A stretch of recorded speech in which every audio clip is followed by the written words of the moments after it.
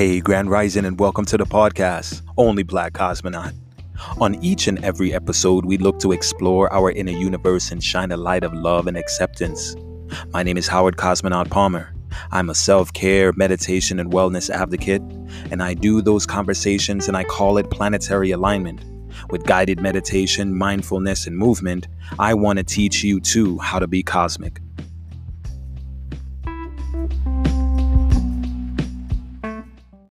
Wow, amazing, amazing, amazing. So it's early in the morning there, right? Actually, not really. It's not as early as it appears. It's only about 8 o'clock. It's pretty late actually now. So. Oh, okay, in that sense. Well, here in America, life doesn't really start till like 10 o'clock, after you've had your coffee. No, some people start real early. If there's no coffee, I can't really I can't get down with the day. I got you. Well, let's get right to it, brother. Let's get right to it. For the listeners and viewers, give me a 1 minute speech of who are you? Not where you are, what's going on, but just who are you? Uh, hmm. That is such a that's such a difficult question to ask because at the moment, at the time, at the present being, Mm, I'm a Buddhist monk living in a forest temple, okay. and this avatar, this personality that I've adjusted myself to, has made me understand that all the other characters that I um, entertained in my life were because of indoctrinations and maskings that I had put upon myself Mm, that made me believe I was this persona, mm, and it was actually true. This shell that I'm using now with this Buddhism, mm, Buddhist monk has taught me how to become nobody in order to conquer everybody. mm. And is that And everybody? Is that everybody, the personas that you embodied over space, or is that everybody yes, okay. Yeah, conquer indeed. everybody internally, that we're all vying for power over this vehicle that I'm using. Mm, And what I mean by that, I know it sounds very mundane and vague, and I'll try to keep it short so we can move on to other concepts that we want to speak about. But mm, for example, when you're going to work, that's one person. When you're right. at home with your wife and your family, that's another person. When you're with your children, that's another person. When you're with Mm-hmm, your home friends, that's another. When you're with your family, your intimate, family, your mother and your wife, your mother, your father, that's another persona. mm-hmm, And we're not even talking about the outfits that we put on that we personally like. When I play basketball, I'm Kobe Bryant. right. When I'm angry, I don't know, I don't know, I don't know, I don't watch too much TV. So when you're angry, you turn into the Hulk. Right. Uh, when you're rich, you turn into some type of TV conglomerate that has lots of money, Bill Gates. Right. So the type of person that you wear within your clothing and your social group is a whole different persona. Mm, So these things have an effect on the psyche, and they all vie for power inside of your mind. They come with their own swagger. They come with their own emotions. They come with their own likes and dislikes, and sometimes they conflict. But as far as me inside of this shell as a Buddhist practitioner, we break all of them down and we say we are none of that because we are just elements that are components mixed up together that function and react and they react to a causality. Mm. If something exists, then this exists. If something happens, then this is the reaction. So I'm trying the best to figure out how to be nothing so I can master the everything. And the nothing is the observer, or Nothing. the one who sees but says nothing. The observer, you're definitely right. It is the observer, but this observer, we do say something. We say things that are going to manipulate positive outcome and change the negative karma to positive karma.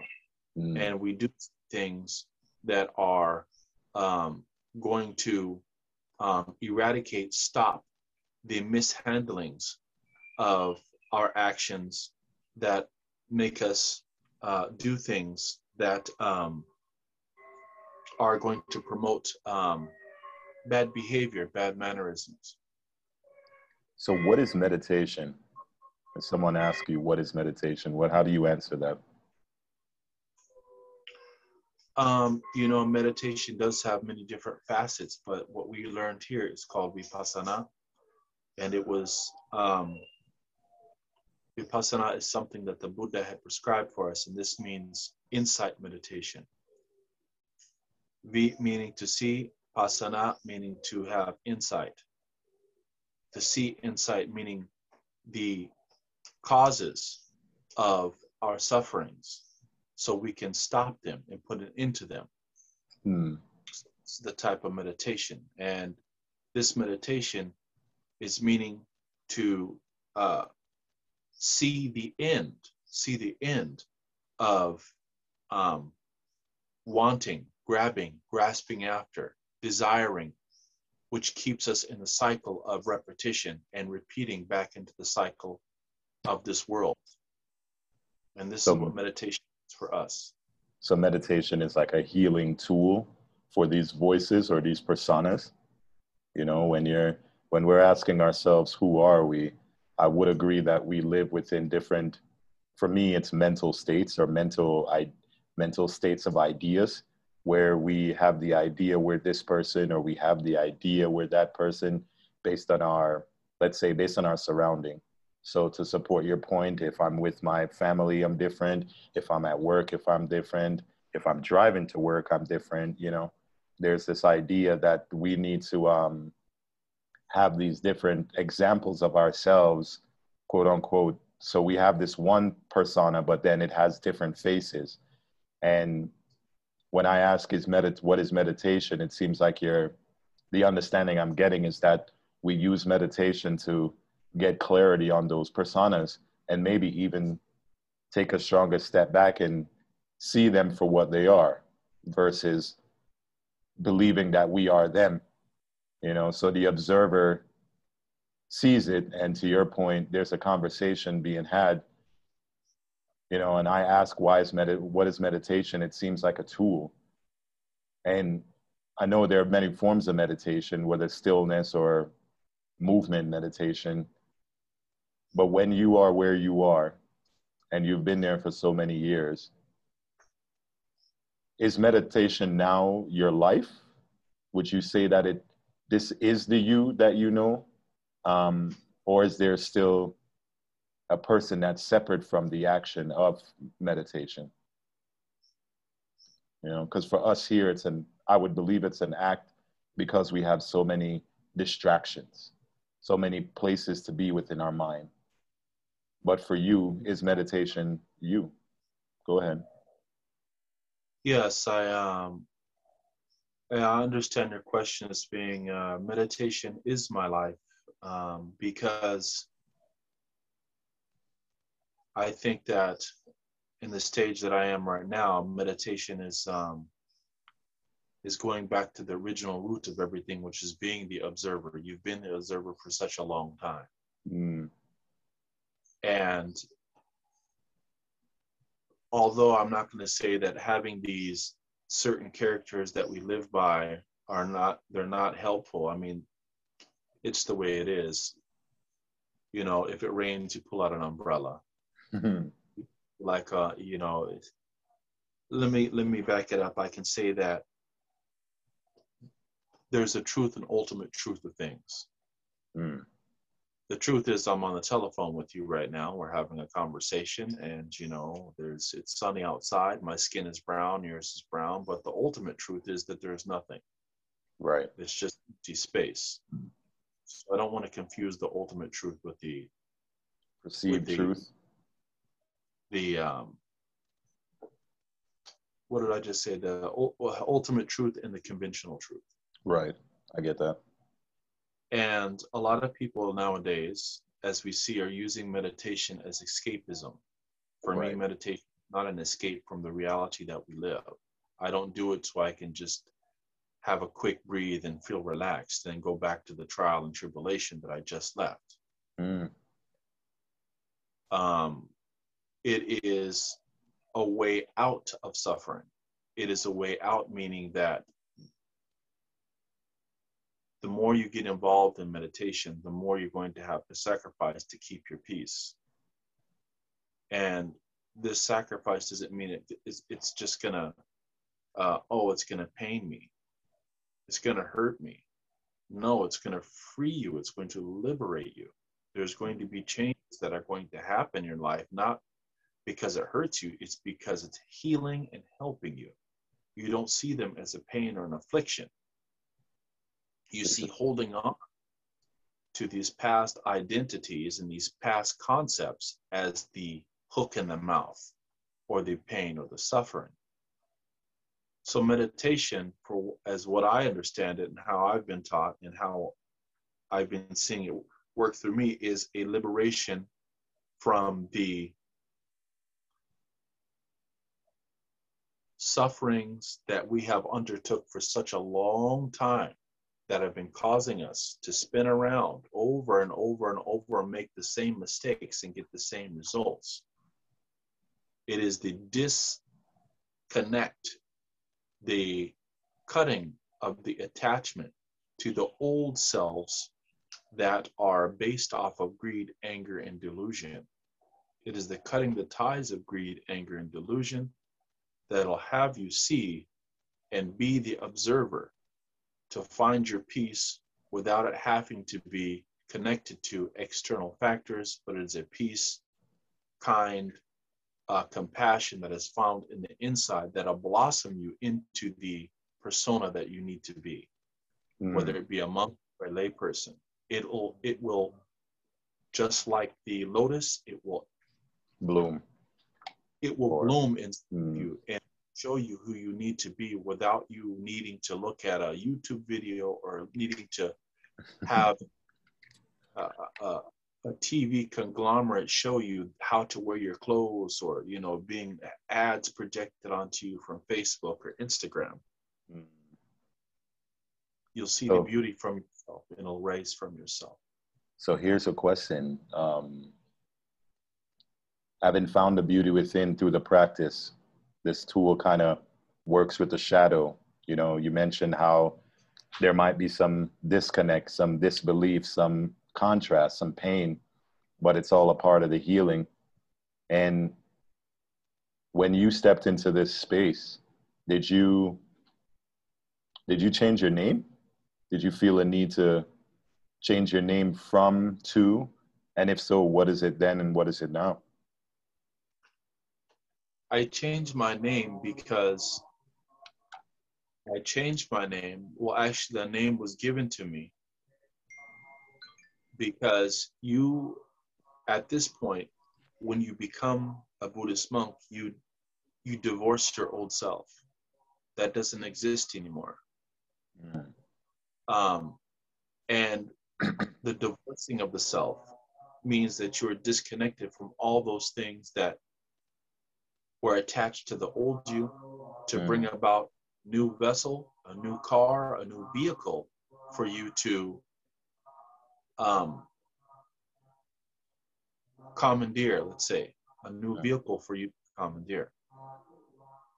And although the memories are still there, you need to ask yourself, are these memories connected to pain, suffering, or are they connected to happiness? And if it is connected to happiness, is it temporary happiness, or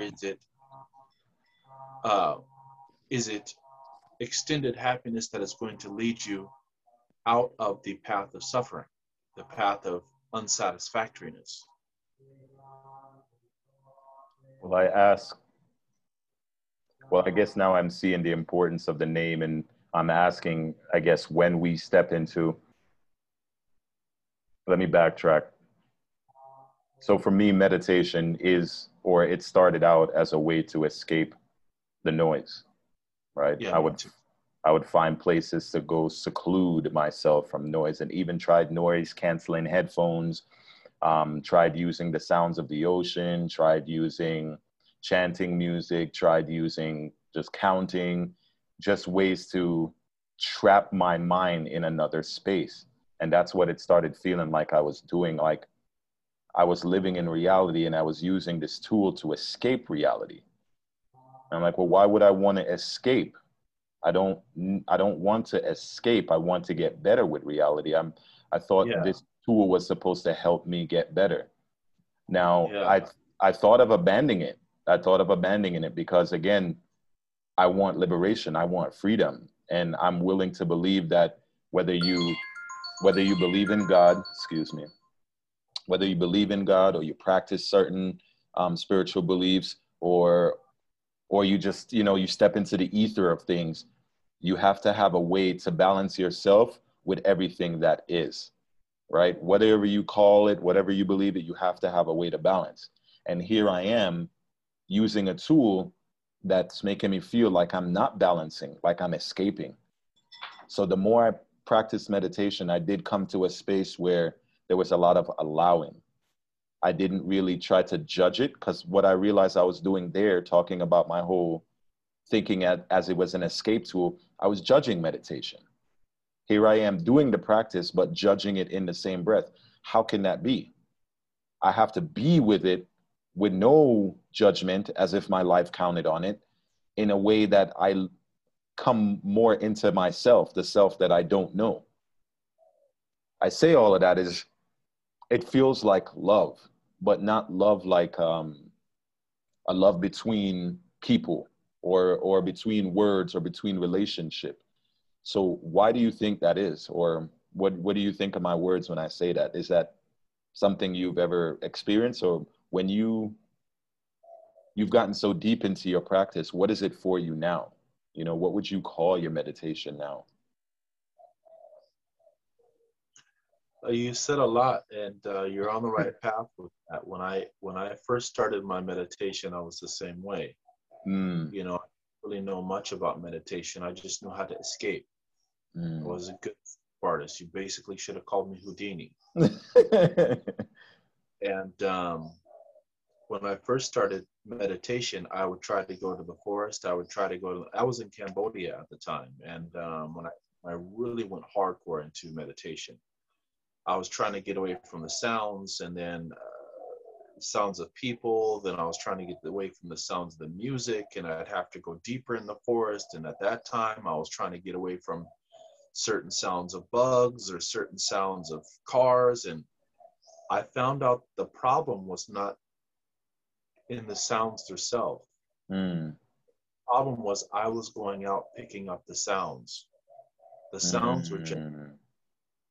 They were there. there, or they weren't there. It was just based on your perception or I attention. was out there Mm, looking for sounds to complain about, not just mm. leave it alone to be a sound. The sound doesn't hurt you. It's a sound. Right. It's just, that's just what it is. When I accepted the sound to just be sound and not go chasing after it, I could hear my mind clearer. Mm, I could hear my tranquility clearer. But when I was running away, deepening myself inside the forests and jungles, and saying to myself, well, I came there with the pretext that I came here because it's more peaceful, it's more quiet. I've already set up a type of friction. I come here because it's peaceful, it's mine, this area is supposed to be quiet, quiet only. So I came there with this defense. mm.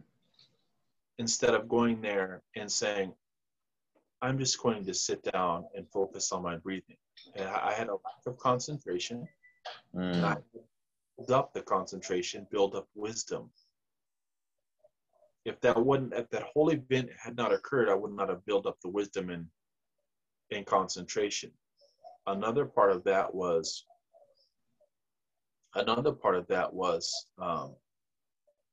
I was still playing harshly with the elements of my own heart and mind, between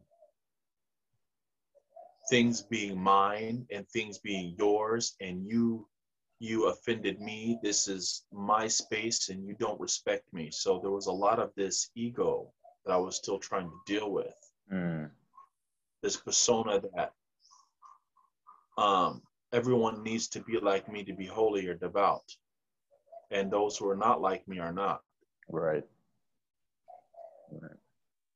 So once that attitude mindset set in, then I realized that meditation um, is devoid of all these wanting, Mm-hmm. desiring, not accepting things for the way they are, Mm. or uh, not accepting things for the way they are, or not uh, wanting things to be the way they are. Mm. How did I hope I said that properly. No, I get it. Not wanting things to be the way that they are, or Mhm. accepting things the way that they are not. Right. It's basically the two sides of denial, you know, and that analogy of it being a river in Egypt, whatever you're on either side of the river, denial is a river in Egypt, you're still trying to live in a space that doesn't fully exist. So Yeah. I don't know. I'll say this now. This might cut off in a few minutes because Zoom is weird with its 30-minute mark. So what I'll do is Really? I'll just, yeah, it might. If it does not, then we'll continue. If it does, we'll just restart it. It's it's just a part of it. I believe I still have everything in place, but again, technology is weird. So we have maybe 3 minutes to determine the future of this conversation. Um, Strange. it is what it is.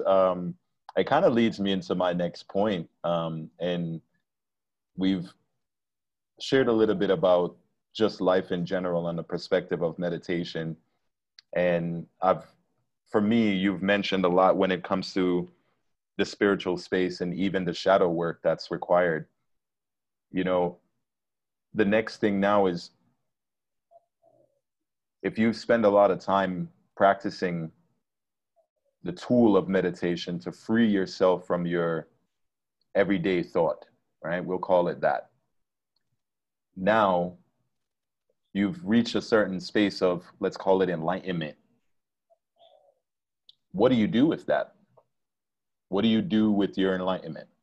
As an example to you, when you reach the space of, all right, there's stronger clarity here now. I've used these tools to help me retrain me to focus. You know, I listen to this or I go here, but now I can meditate from breathing. I can meditate in all spaces. So we might call that enlightened. But what do you do from there? Well, you nurture it, you Mm. sustain it, and you help it grow. And when it needs to be fed, you feed it. A lot of times, what I have seen through practitioners of meditation, especially Western practitioners, is they're always thinking a step ahead. Now what? Now what? What's next? And this is something that will throw you off of the path. It will not keep you on it. Mm. This is called anticipation. Anticipation also has a nickname. And actually, excuse me, anticipation is a nickname for its real name, which is called restlessness. Mm. Restlessness is one of the 5 hindrances of the practitioner. There's five, um, five hindrances, and one of them, the biggest one, is restlessness, which is too much worry about the future that doesn't exist. The Mm. future is created in the present. So when we have these thoughts, which I've had before previously, Mm-hmm. what next? What next? you have to know that this is restlessness coming in another shape using an avatar, trying to destroy your practice, not build it. There is no what's next. There's only what's now, what's now, what's now. So when you have these type of thoughts, just kind of giggle and laugh and be like, oh, I saw you. And you'll be able to also see its face and repetition in your other actions, not just in your thoughts, and also the way that your behavioral patterns, that you prepare, the way that you handle your affairs. You'll be able to say that restlessness is actually taking away from your mindfulness and not helping it exist in the present moment that forge your way to the future. So nurture. You must do a lot of nurturing. Well, I mentioned that because back to the same Western reality, there is a sense to the practice that you have to take these steps. You know, you start with learning to control the noise into a tone. You know, you don't try to silence the noise, but you try to understand it as one vibrational tone. To our point of the conversation, it's grouping all those faces. It's grouping all the ideas of who you thought you were, and then understanding that it's a group, and being able to see that group as part of you, but not you, and then going on into other spaces of what you might be in that observation, the looker, the watcher, the observer. And then the other practice, or the other part of the practice, is again to become the awakened one. There's these levels, but the way it's taught, or the way I understand it here, it is like an expectation. It is like a anticipation path. Like, you know, okay, am I there yet? Am I there yet? Okay, wait. I don't think I'm there. Okay, wait, more practice. And it does, for me personally, have the sense of taking away, because I was practicing meditation before I got introduced to classes. But even when I offer my guided meditation, I try to bring in the concept that it's not about stages. It's really about your awareness in the now. And that might feel like different stages, but it's all happening now. So if you can elaborate more on now, how does now work for you in your practice? Again, you have such, like, tell us, where are you? Like you mentioned that, but give us an idea of your surrounding and how that supports your meditation. Well, to add on to what you were saying about the voices or the committee that we have going inside of our minds that are all kind of there, these personas, I wanted to add on to that and make it a little more clear. It's kind of like being the CEO of a company, and you have all of these personas at the round table. And they're all trying to sit there and give the reason why they need to be in the position that you have. So each emotion, each person, each conflict, each everything is standing up, trying to prove to you why they are the best at leading the table. And with wisdom, because wisdom is the king, the sole heir of CEO of the table, with wisdom and the development, cultivation of wisdom, you're able to see exactly who is speaking, what angle they're coming from, and do they even need to have a voice at the table? I get it. But if we don't cultivate wisdom, spiritual insight wisdom, not just reading a book and knowing things, not observer that just knows stuff but doesn't practice. We're talking about the divine wisdom that you have developed that ends suffering. If they're not the sole heir of the throne, then who is? Right. Who is in your power, and who is directing and maneuvering itself for you to act on its wishes? And where those wishes and desires coming from if they're not built on love, compassion, kindness, and mercy? So you have to establish that the Buddha and his wisdom and the Dhamma. If you don't want to say the Buddha because it's a little, maybe it's controversial, you think the divine force that rules all of creation, let's say that. The divine nature that governs all of creation as your driving force, then you will, then by having that as your steer and your guide, then everything else is subservient to that. Right. So And it seems, how the, oh, I'm sorry, go ahead. no, I was saying that you may have been stepping into this or where you were going, but what I was saying is that it seems like you now take on different tools or different, we'll use the word tools, but different tools. And let me make sure I'm understanding it. So we are embodying the practice of meditation to get away from these faces that we've created. But are we then not creating another face or another way to look at it because we now have these tools that we're using? Is that not another being? And is that the Buddha? Is that the one that is always in path to practice? You know, like you're always in path to practice. You're not necessarily practicing because then you might be settled in that persona. But to be on the path to practicing is constantly, I don't know what I'm trying to say, but it feels like what I'm hearing is like we're still yet going into another space, another phase. And my question is, how is this more space or this phase more better than this, the regular phase, the everyday phase? That's a very good question. I'm glad that you asked that. You're right, it is another face. This is the faceless face. This is the face that ends suffering, while all the other ones are the continuation of it.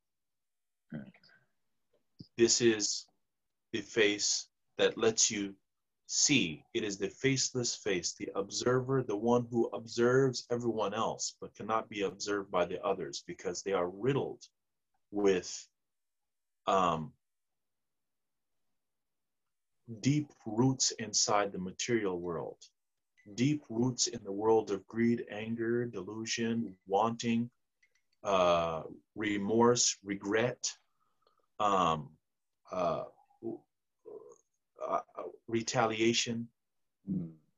The face that is not connected to that and wants to break free from that. So even though it is a new face, or maybe some would say an old face that hasn't been seen in a while, it is a means to an end.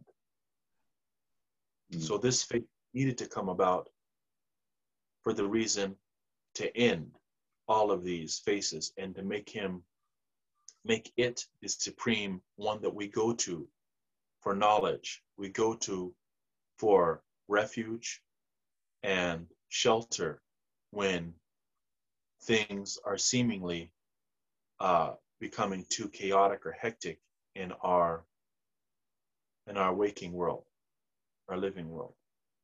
It makes me question, the next question in my mind now is, so who is meditating? You know, it seems like a formless being, but it perceives all, right? We're still not saying, like, there's still greater. There's still the greatness of God. But then there's now a stronger awareness of whom, not even you, but whom, right? Because you're still questioning your knowing, but you're fully aware that you're here. But what is here, right? We know of what is here, what it can be, because we've seen the many faces it takes on. But then who is meditating? Whom is this observer?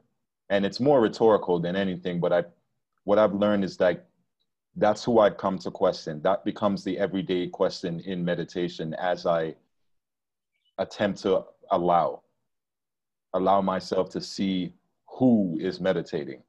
And it may not even be as clear as a face, but it's going to be as clear as a knowing of a face, right? Like the intricacy of like a baby knowing its mother's face, you know, like, and to your point, a face that's always been there, but you may have just not been looking at it all this time. So now it's, go ahead. Well, in our stance, for that question, it's not so much of who is meditating, but more of what is meditation doing. Okay. So there is no more who, because there is no who. There's no question as to what. Okay. There's no question to who, because there is nobody there. But we do ask, what is meditation doing, and what are we doing in meditation to facilitate a deeper, clear understanding of being, not of me as a being, but of being. Words are so difficult.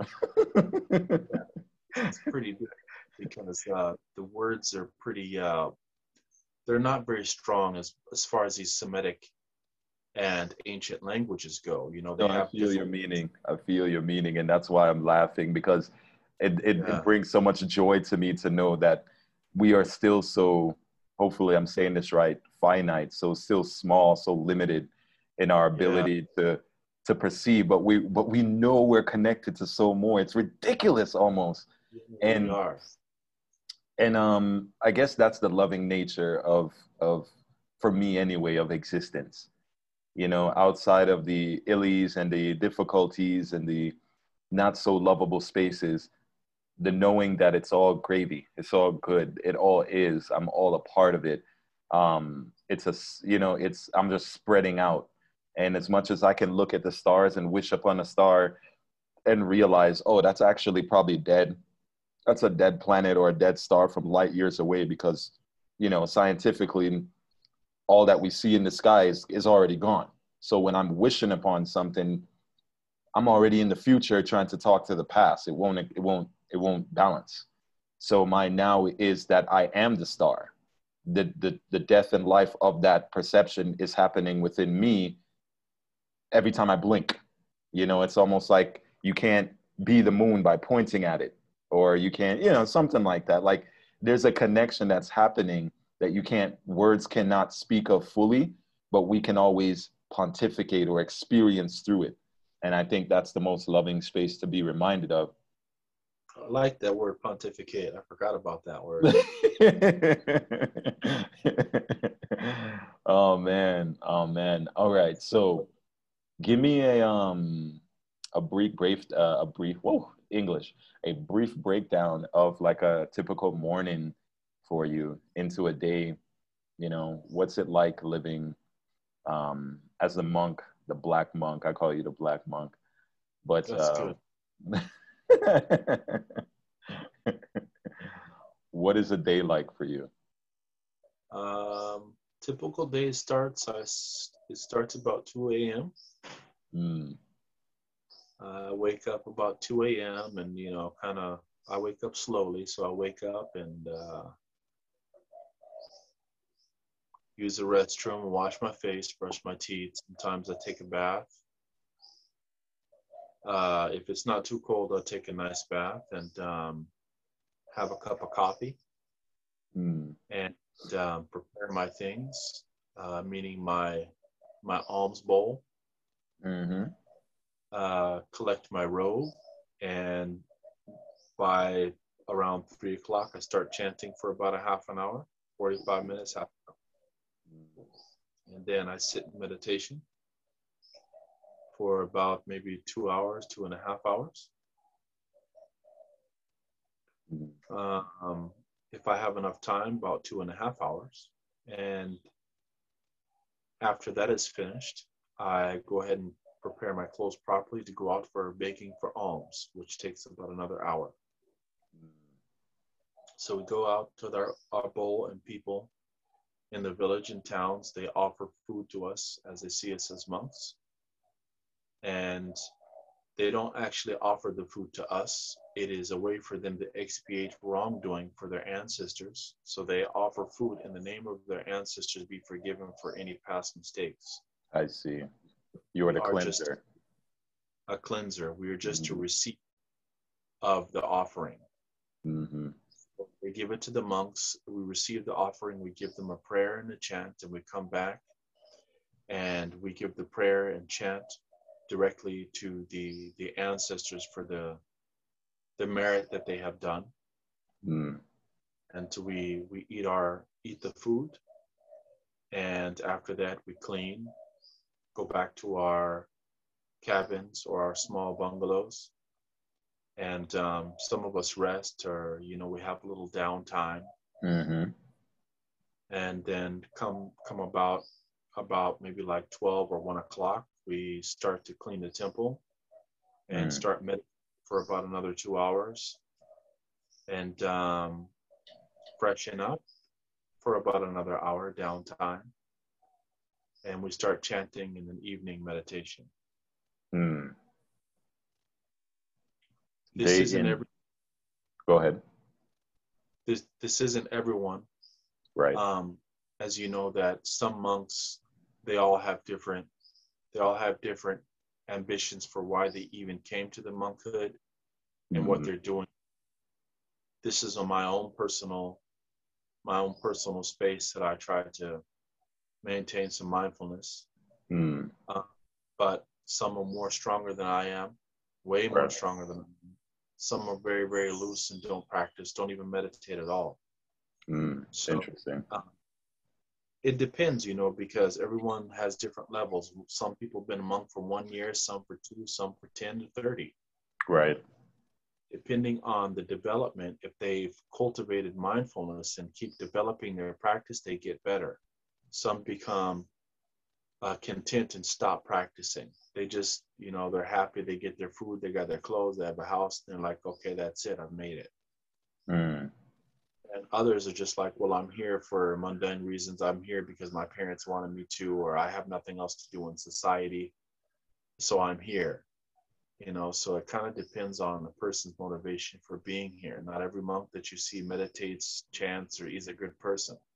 Well, it's what you said in the beginning about the escapism or the way to escape. Like, we are still we still use this tool, no matter if it even takes us to Tibet to be monks. We still use the tool to escape, and it is the practice of meditation that teaches us how that is not the way.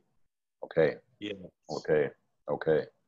Wow. So it's almost like they're in the ocean of truth, but they're still drowning in their disbelief of it. And I don't mean it like drastic as if disbelief because they know they're there, but if you're not practicing it, it's almost like, why are you there? Like I'll give you a good analogy. What I have learned through my own practice and my experience is that once you get the taste of tranquility and bliss in your practice, you see how beautiful it is. You see how peaceful it makes you. You see how what you've been missing. But once you start to have any type of small inklings of doubt, meditation, tranquility and bliss will step back because of its shyness, I want to say, because of its gentleness. Said, peace, that I'm going to let you go out and find peace somewhere else, and I'll step back. And when you find out that that is not peace, I'll be here waiting for you. But if you think something else other than me can sustain for you, then I'll let you have that and stay out of your way. It's such a compassionate, beautiful way to experience peace, that it's not harmful. It's not trying to kill you. It's not trying to attack you. It's letting you learn through your own mistakes.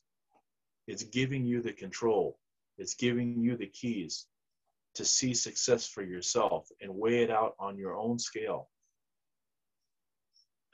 And once you find out the respect that it's given you, the peace and bliss that it has given you, that it sustains for long periods of time, you don't ever want to leave it. And you always look to maintain it. But that's because people we bury because we're still fighting with the pollutions of our heart. We still have attachments. We have attachments to the material world. Some of us like this, some of us like that, and it interferes with the balance of peace, prosperity, a meditative prosperity we have in our life. It conflicts. But harmony does not like conflict. It likes to be in balance.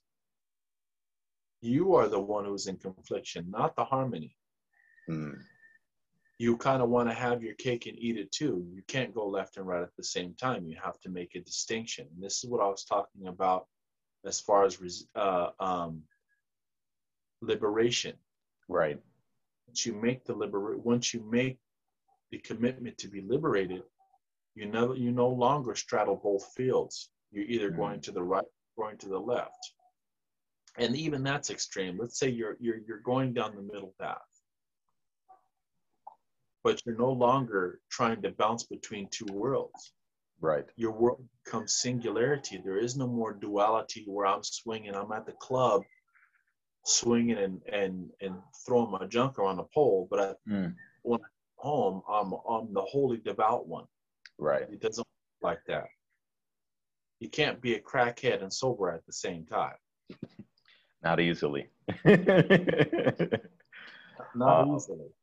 You might be funky. It might hold up for a little while. Right. There's an author. He wrote this book. What is it called? Man, it's one of my favorite books too. It's gonna come to me in just a second. The Mindful Athlete by John. I don't think it's John Kabat-Zinn. It might be.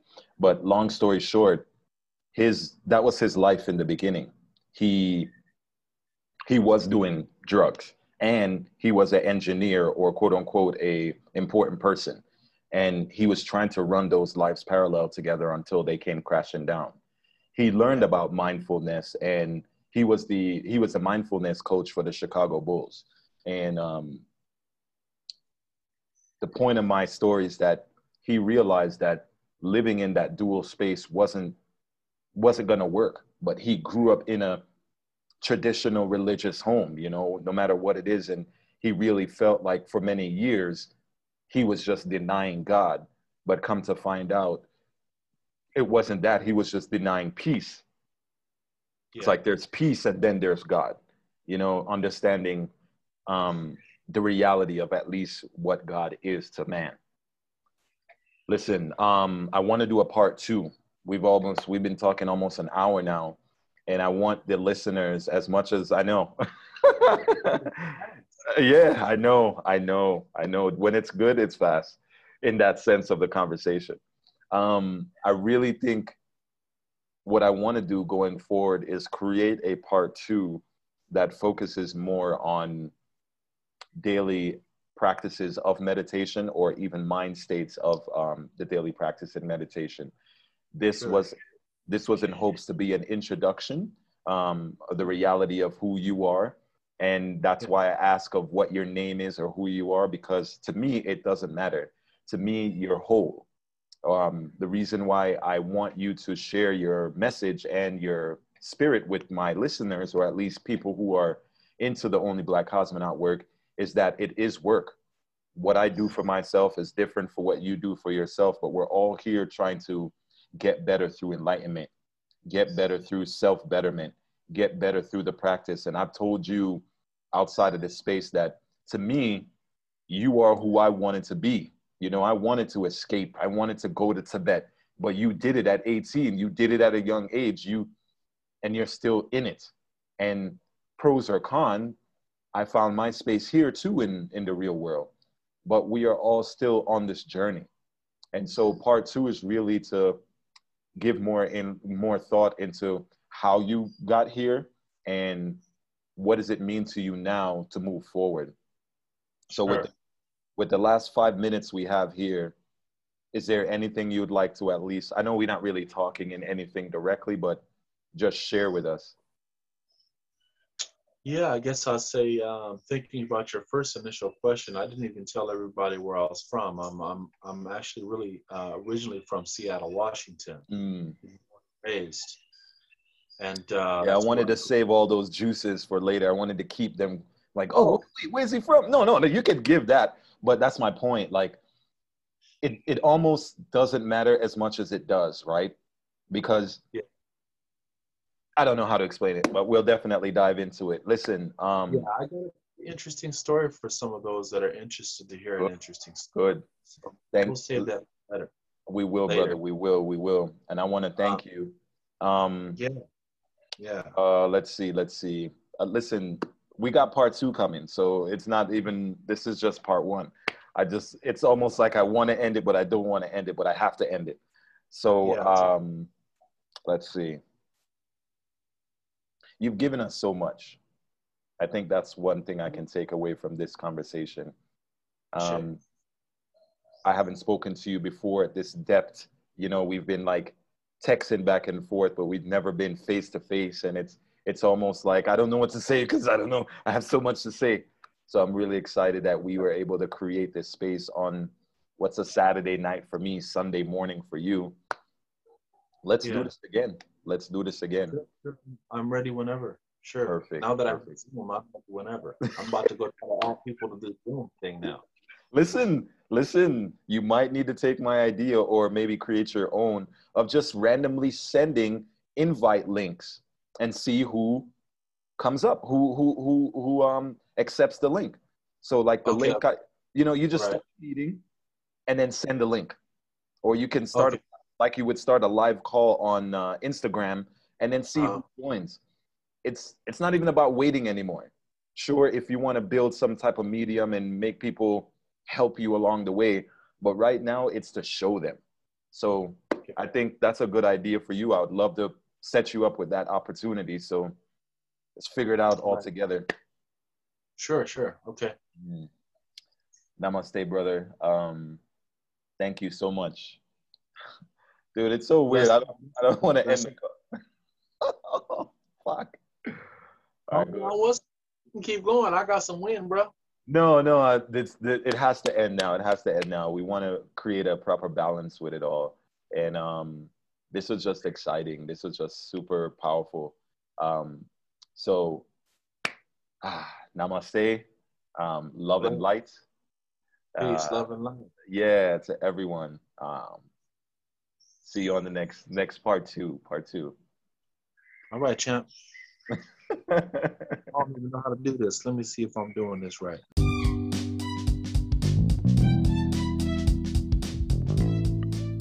Namaste. Yeah, I want to remind you, say you can look to support the podcast over at anchor.fm/only black cosmonaut. You can support at $1, $5, or $10 monthly.